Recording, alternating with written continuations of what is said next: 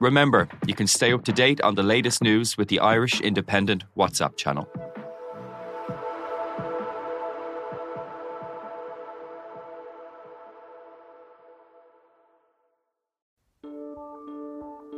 Seachtain, an Indo as Gaeilge. Táim I mon iarachta I dhéanamh teacht ar a chorp, agus súlagam amach an seo gur féidir é a chur in uig ceart lena bhaintir féin. Scialtaí, fis, tuirmí. Tá sé dochreite nach bhéadach ara I gcóir na meáin an cheist sin a eáil. Bhí an tálam a gnám go raibh áthacáir na reachtam. Iadach sé táirn go raibh an áthacáir san I list dúthal agus go minic freacht gár a clig sar ducha sin éachair. Now ní bhín ann dardarach sé sin. Bhín marabh. Seachtain. Find us on all the usual podcast platforms.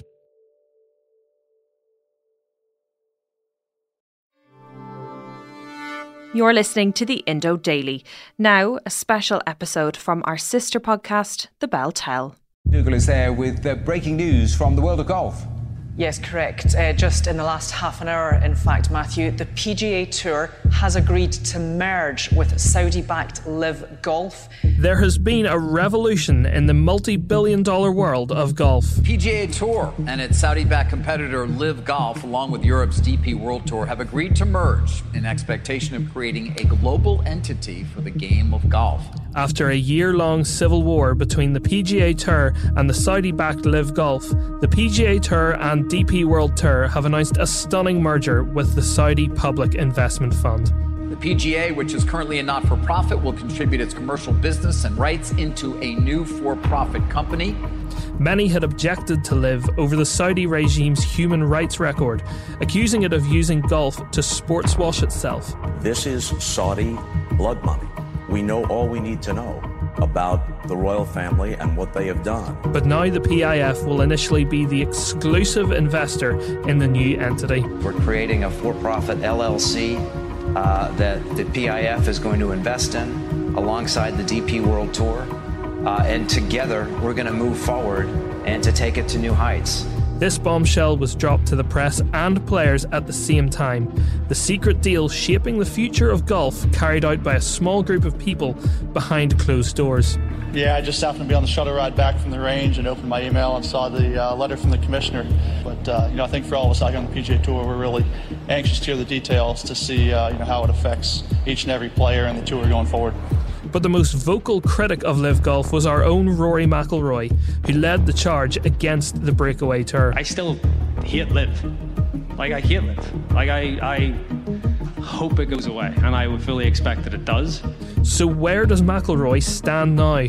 And where does golf go after the not-for-profit PGA Tour jumped in bed with the Saudis? I think ultimately, when I try to remove myself from the situation and I look at the bigger picture, it unifies it and it secures its financial future. So, there's mixed emotions in there as well. Joining me to discuss all of this is the Belfast Telegraph's Gareth Hanna and former PGA captain Peter Hanna.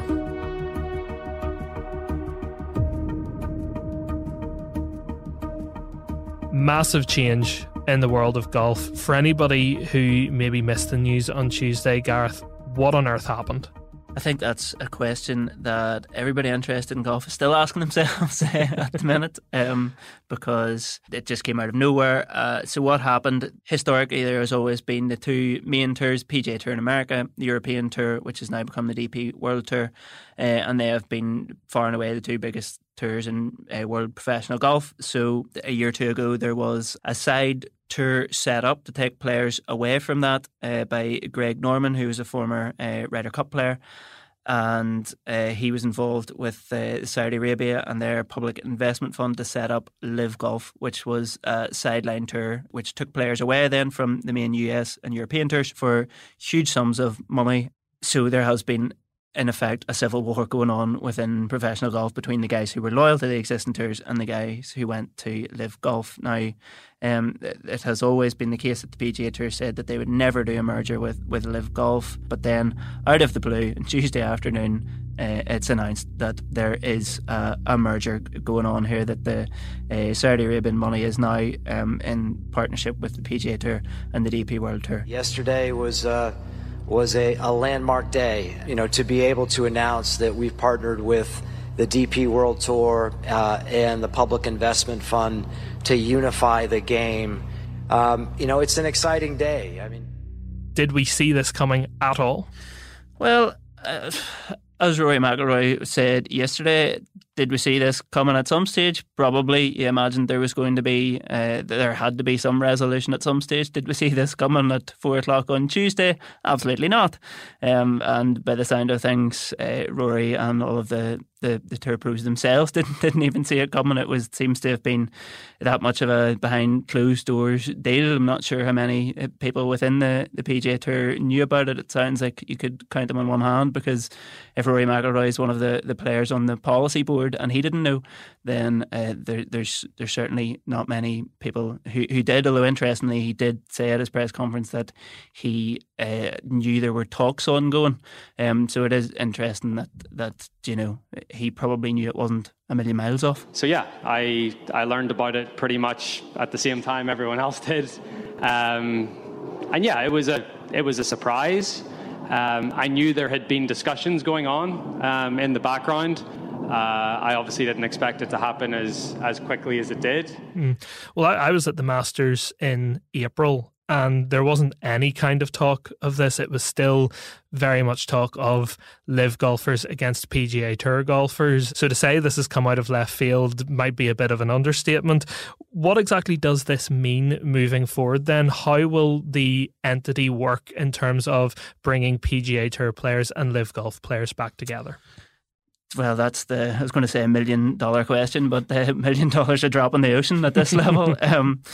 But that's the huge question that overhangs the whole thing, because again, as was put to Rory yesterday, and as probably is and always has been one of Rory's chief motivations, driving everything he said about this over the last couple of years, is how this impacts the guys who are loyal to the PGA Tour. You have guys there now who are struggling to get their tour card, and if you now have an influx of guys coming back from live golf, how does that impact them? They're probably the big losers in all of this, and they're presumably going to be the ones that lose out. So it will be interesting how the two tours amalgamate in a way. I know Rory was at pains to say that it is not a merger between live golf and PGA Tour, but for me that sounds like a splitting hairs somewhat. And the other side of it is that because if we take this is the PIF, the Public Investment Fund of Saudi Arabia, investing in the PGA Tour and the DP World Tour, and live golf, as Rory says himself, is separate.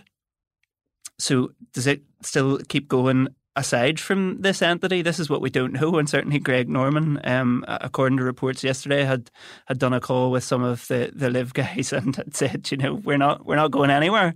I think it's one thing Greg Norman saying that. He's not the guy with the money. So I would say, to me, it would be a huge surprise if that is the reality, because you would imagine if the Saudi Arabia fund are going to start putting money into the existing tours, what do they need live golf for? Nobody's, and there's not many people interested in live golf as it is. So to me, it looks like Greg Norman could be sidelined, and live golf may, as Rory may get his wish, and live golf might fade into history. But how this will work then in terms of the ins and outs of who plays in these events in the PGA Tour, will there be cuts? Will there be restricted events as they have gone down that line? And just what the calendar is going to look like, well, we're all going to find out over time. It's certainly going to be very interesting, and I dare say it's going to get a lot more messy before it gets any better. Yeah, strong words from Rory McIlroy in his pre-tournament press conference at the Canadian Open, where he said he still hates live golf and he hopes that it goes away. I still hate live. I hate live. I hope it goes away, and I would fully expect that it does. And I think that's where the distinction here is. But if we look at what Rory said last night, whenever he was talking to the media, what did you make of his stance and how he approached this new system, given that whenever he was the one who was talking out against live golf and staying loyal to the PGA Tour, he was very much the face of it and was talking every week and backing the PGA Tour. There's actually, I've seen a lot of talk on social media since Rory's press conference getting at Rory for what people are interpreting as rowing back on his principles. But to me, I don't see it that way at all. In fact, I think Rory has been and continues to be very constant in his views of this, because what everybody knew and has known since day one is that Rory is very much against live golf. And I think a lot of people then, without actually listening to what he was saying, equate Rory's against live golf, and then in their own heads they add on Rory's against live golf because of the source of the money and because of the human rights issues. But actually, if you listen to what Rory was saying, to me, that was never his principal motivation for speaking out against live golf. To me, he was always, as he said yesterday, his aim was always to protect the PGA Tour, to protect the legacy and the history of golf and of that entity. So the fact that then yesterday he's saying that he has come to terms with, I think was his phrase, of Saudi money coming into golf and all of the human rights implications that has with it. I think for people to say that his principles have changed now that he's got the money, I don't think that's very fair. You have written a few pieces this week on this issue, and a lot of people wondered if the PGA Tour stance was sort of over morality or over money. And we look at other sports where this has happened, and especially in the Premier League, where you have Manchester City have now gone on to create this dynasty with the money that has been pumped into them, and Newcastle United are now a team who are on the up with the money that have had invested into them. Do you feel like there is a morality issue for the PGA Tour off the back of what they've done here? So I think there absolutely is a morality element. How can there not be? Whenever you're accepting money from the Saudi fund, and you have Amnesty International coming out talking about all of the human rights issues that there are there. Everybody knows about the journalist Khashoggi, the war in Yemen, and so many other issues, their treatment of women's rights, LGBT rights. There's so much there. And so for me, that's not even, is there a morality element of it? That is the debate, and that should be front and centre. Who cares about what impact this has on the legacy of a sport? These are people's lives, or what we should be talking about here. And that's, to me, that was the puzzling thing from the press conference yesterday. You compare it to Graham's a year ago when Rob Harris, the Associated Press journalist, listed out all of these issues to Graham and flummoxed him totally. So you compare that to yesterday, and there was like a brief side mention of these sort of things, and that's how sports washing works. So these things get pushed to the side more and more, and all of a sudden when people think of Saudi Arabia, they think of golf, boxing, Formula 1, Newcastle United, and they don't think of all those other things that we talked about. So that's how it works, and to me that only works with the permission of journalists and of the general public if we allow that to be moved away from the conversation. Yeah, and we've seen already guys struggling to answer questions that journalists are posing to them in America. We saw Bryson DeChambeau going on CNN and being asked questions about 9/11, and even Jay Monahan going on Golf Channel and being asked questions about 9/11, and both of them really struggling to answer it. So that there is proof that these guys are being asked the questions that they're finding it hard to answer, especially since the PGA Tour took such a hardline stance a year ago whenever 9/11 families protested a live event, and the PGA Tour said that they backed the 9/11 families. Now to be a year later, and they themselves have agreed this deal with the Saudi Public Investment Fund, they're struggling to answer those questions about 9/11. Jay, the 9/11 Families United made a strong statement yesterday. They said you co-opted the 9/11 community in taking a moral stance against LIV. How would you respond to that group? Well, I read Terry's comments. I obviously acknowledge her loss and completely understand her position. And to the question that you were just asking, I think about the fact that I allowed confidentiality to prevail here. Yeah, and what can they say? Rory said it in his press conference. Is it hypocritical? It is. So what can they? What can Jay? I know Jay Monaghan was asked about this on Wednesday, and it took about 30 seconds to say anything, because what can he say? What, it's there. It is what it is, and there's no sugarcoating it. One of the other things that was revealed on Tuesday is that the PGA Tour, which has historically been a not-for-profit organisation, now that it has done this deal with the Saudi Public Investment Fund, the new entity is going to be a for-profit organisation. So what was the PGA Tour that it now will not be? Well, within that status, there's a legal requirement to give back to communities, grow the game at a grassroots level, and to make the game accessible to people. So now they're free of all that. Although I know Jay Monaghan has said that they want to continue an element of that, and you would hope, just as golf people, they would want to do that, because it's in their interests for the game to grow. The more people of all social classes, of all walks of life in America and elsewhere that are playing golf, then the more potential customers that they have in terms of consuming their product. So you would hope that they would continue doing that anyway. But certainly the legal side of that will disappear. But as I say, in practice, I probably wouldn't expect too much to change. But maybe that's naive. For you as a golf fan as well as a journalist, how has this news left you feeling? I think just very conflicted about the whole thing. Well, not even so much conflicted, just sad in a way that I now, if I sit down to watch a golf tournament in the evening, I now think, am I complicit in some way in okaying how Saudi Arabia treats the LGBT community? Am I complicit in some way in how Saudi Arabia treats women's rights?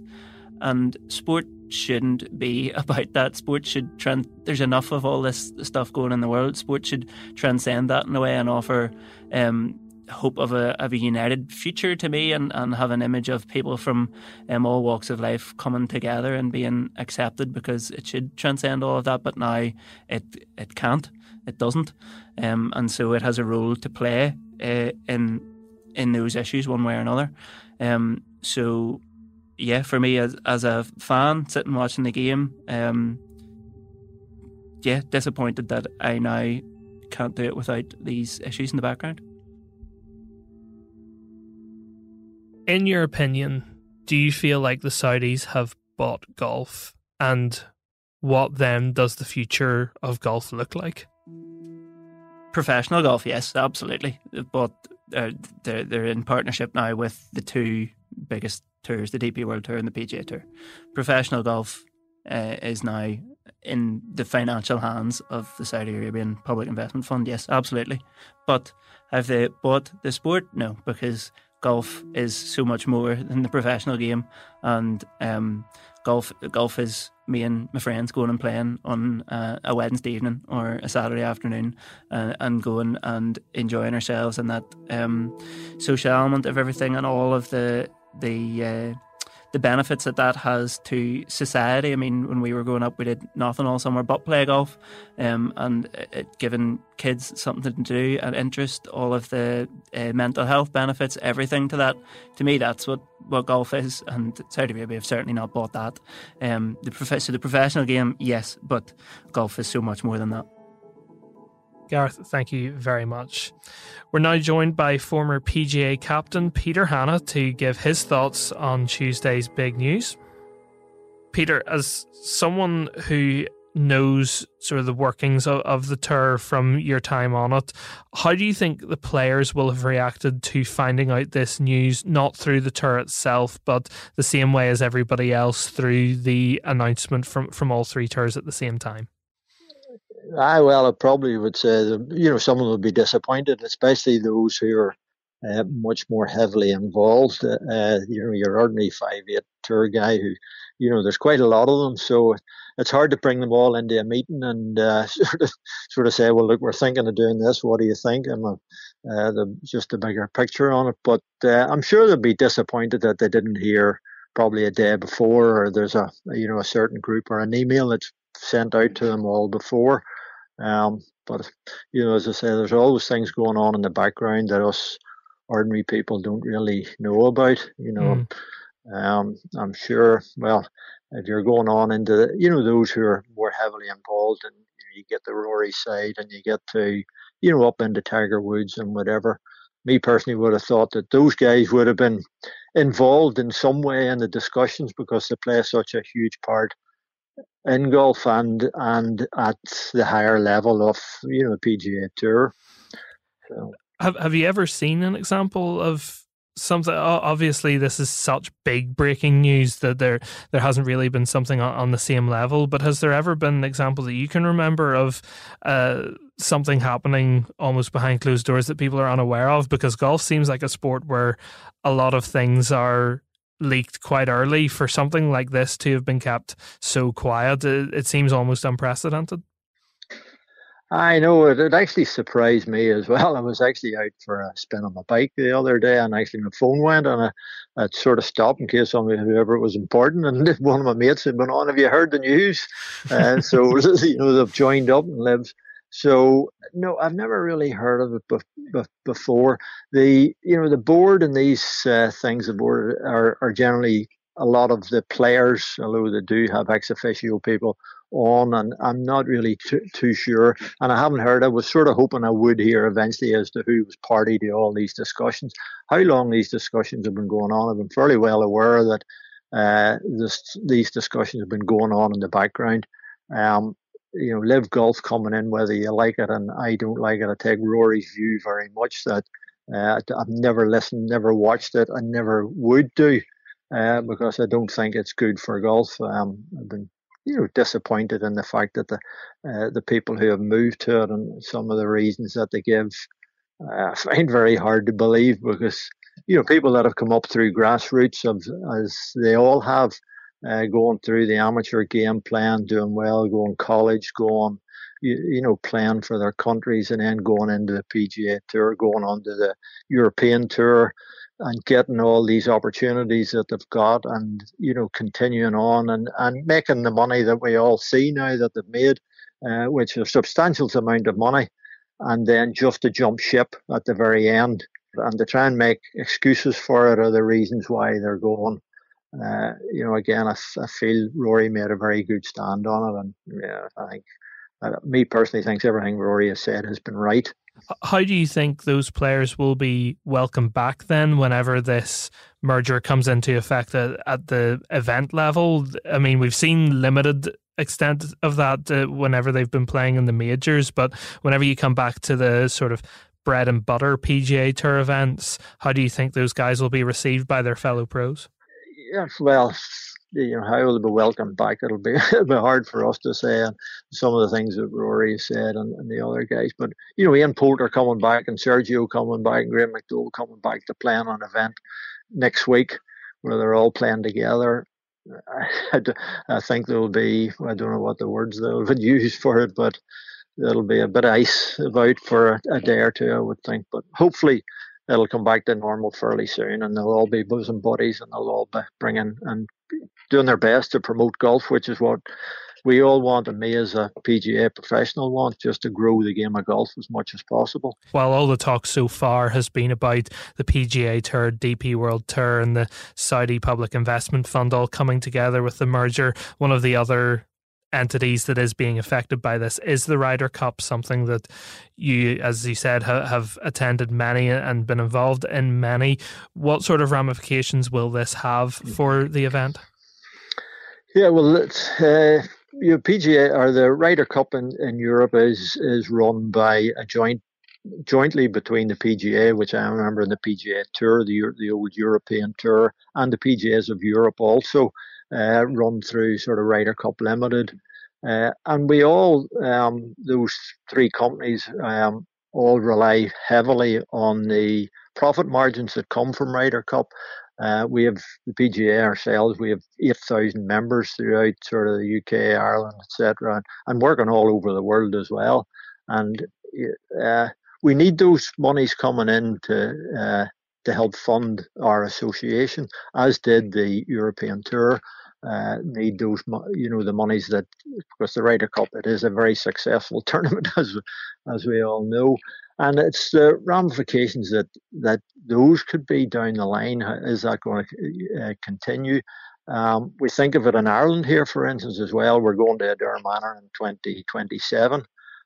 What's going to happen there? So, the Ryder Cup is I think it's the third biggest sporting event in the world, and you just hope that these changes don't cause any problems with it. Again, these are things, and hopefully we'll hear as to what's going to happen over the next month or two, whenever the gory details as to all the agreements, etc., come out. And we just keep our fingers crossed that there are no problems with it, because the Ryder Cup is such a huge spectacle for people, not only for golfers, for people who are non-golfers. They're the people that actually watch golf, and it brings so many new people into the game that we want that to continue, and that rivalry that there is, we want, hopefully that remains. Peter, thanks very much for your time. We really appreciate it, and we wish you all the best. This episode was presented by myself, Adam McKendry. The clips you heard were from BBC, Sky Sports, Golf Channel, Fox News and CNBC.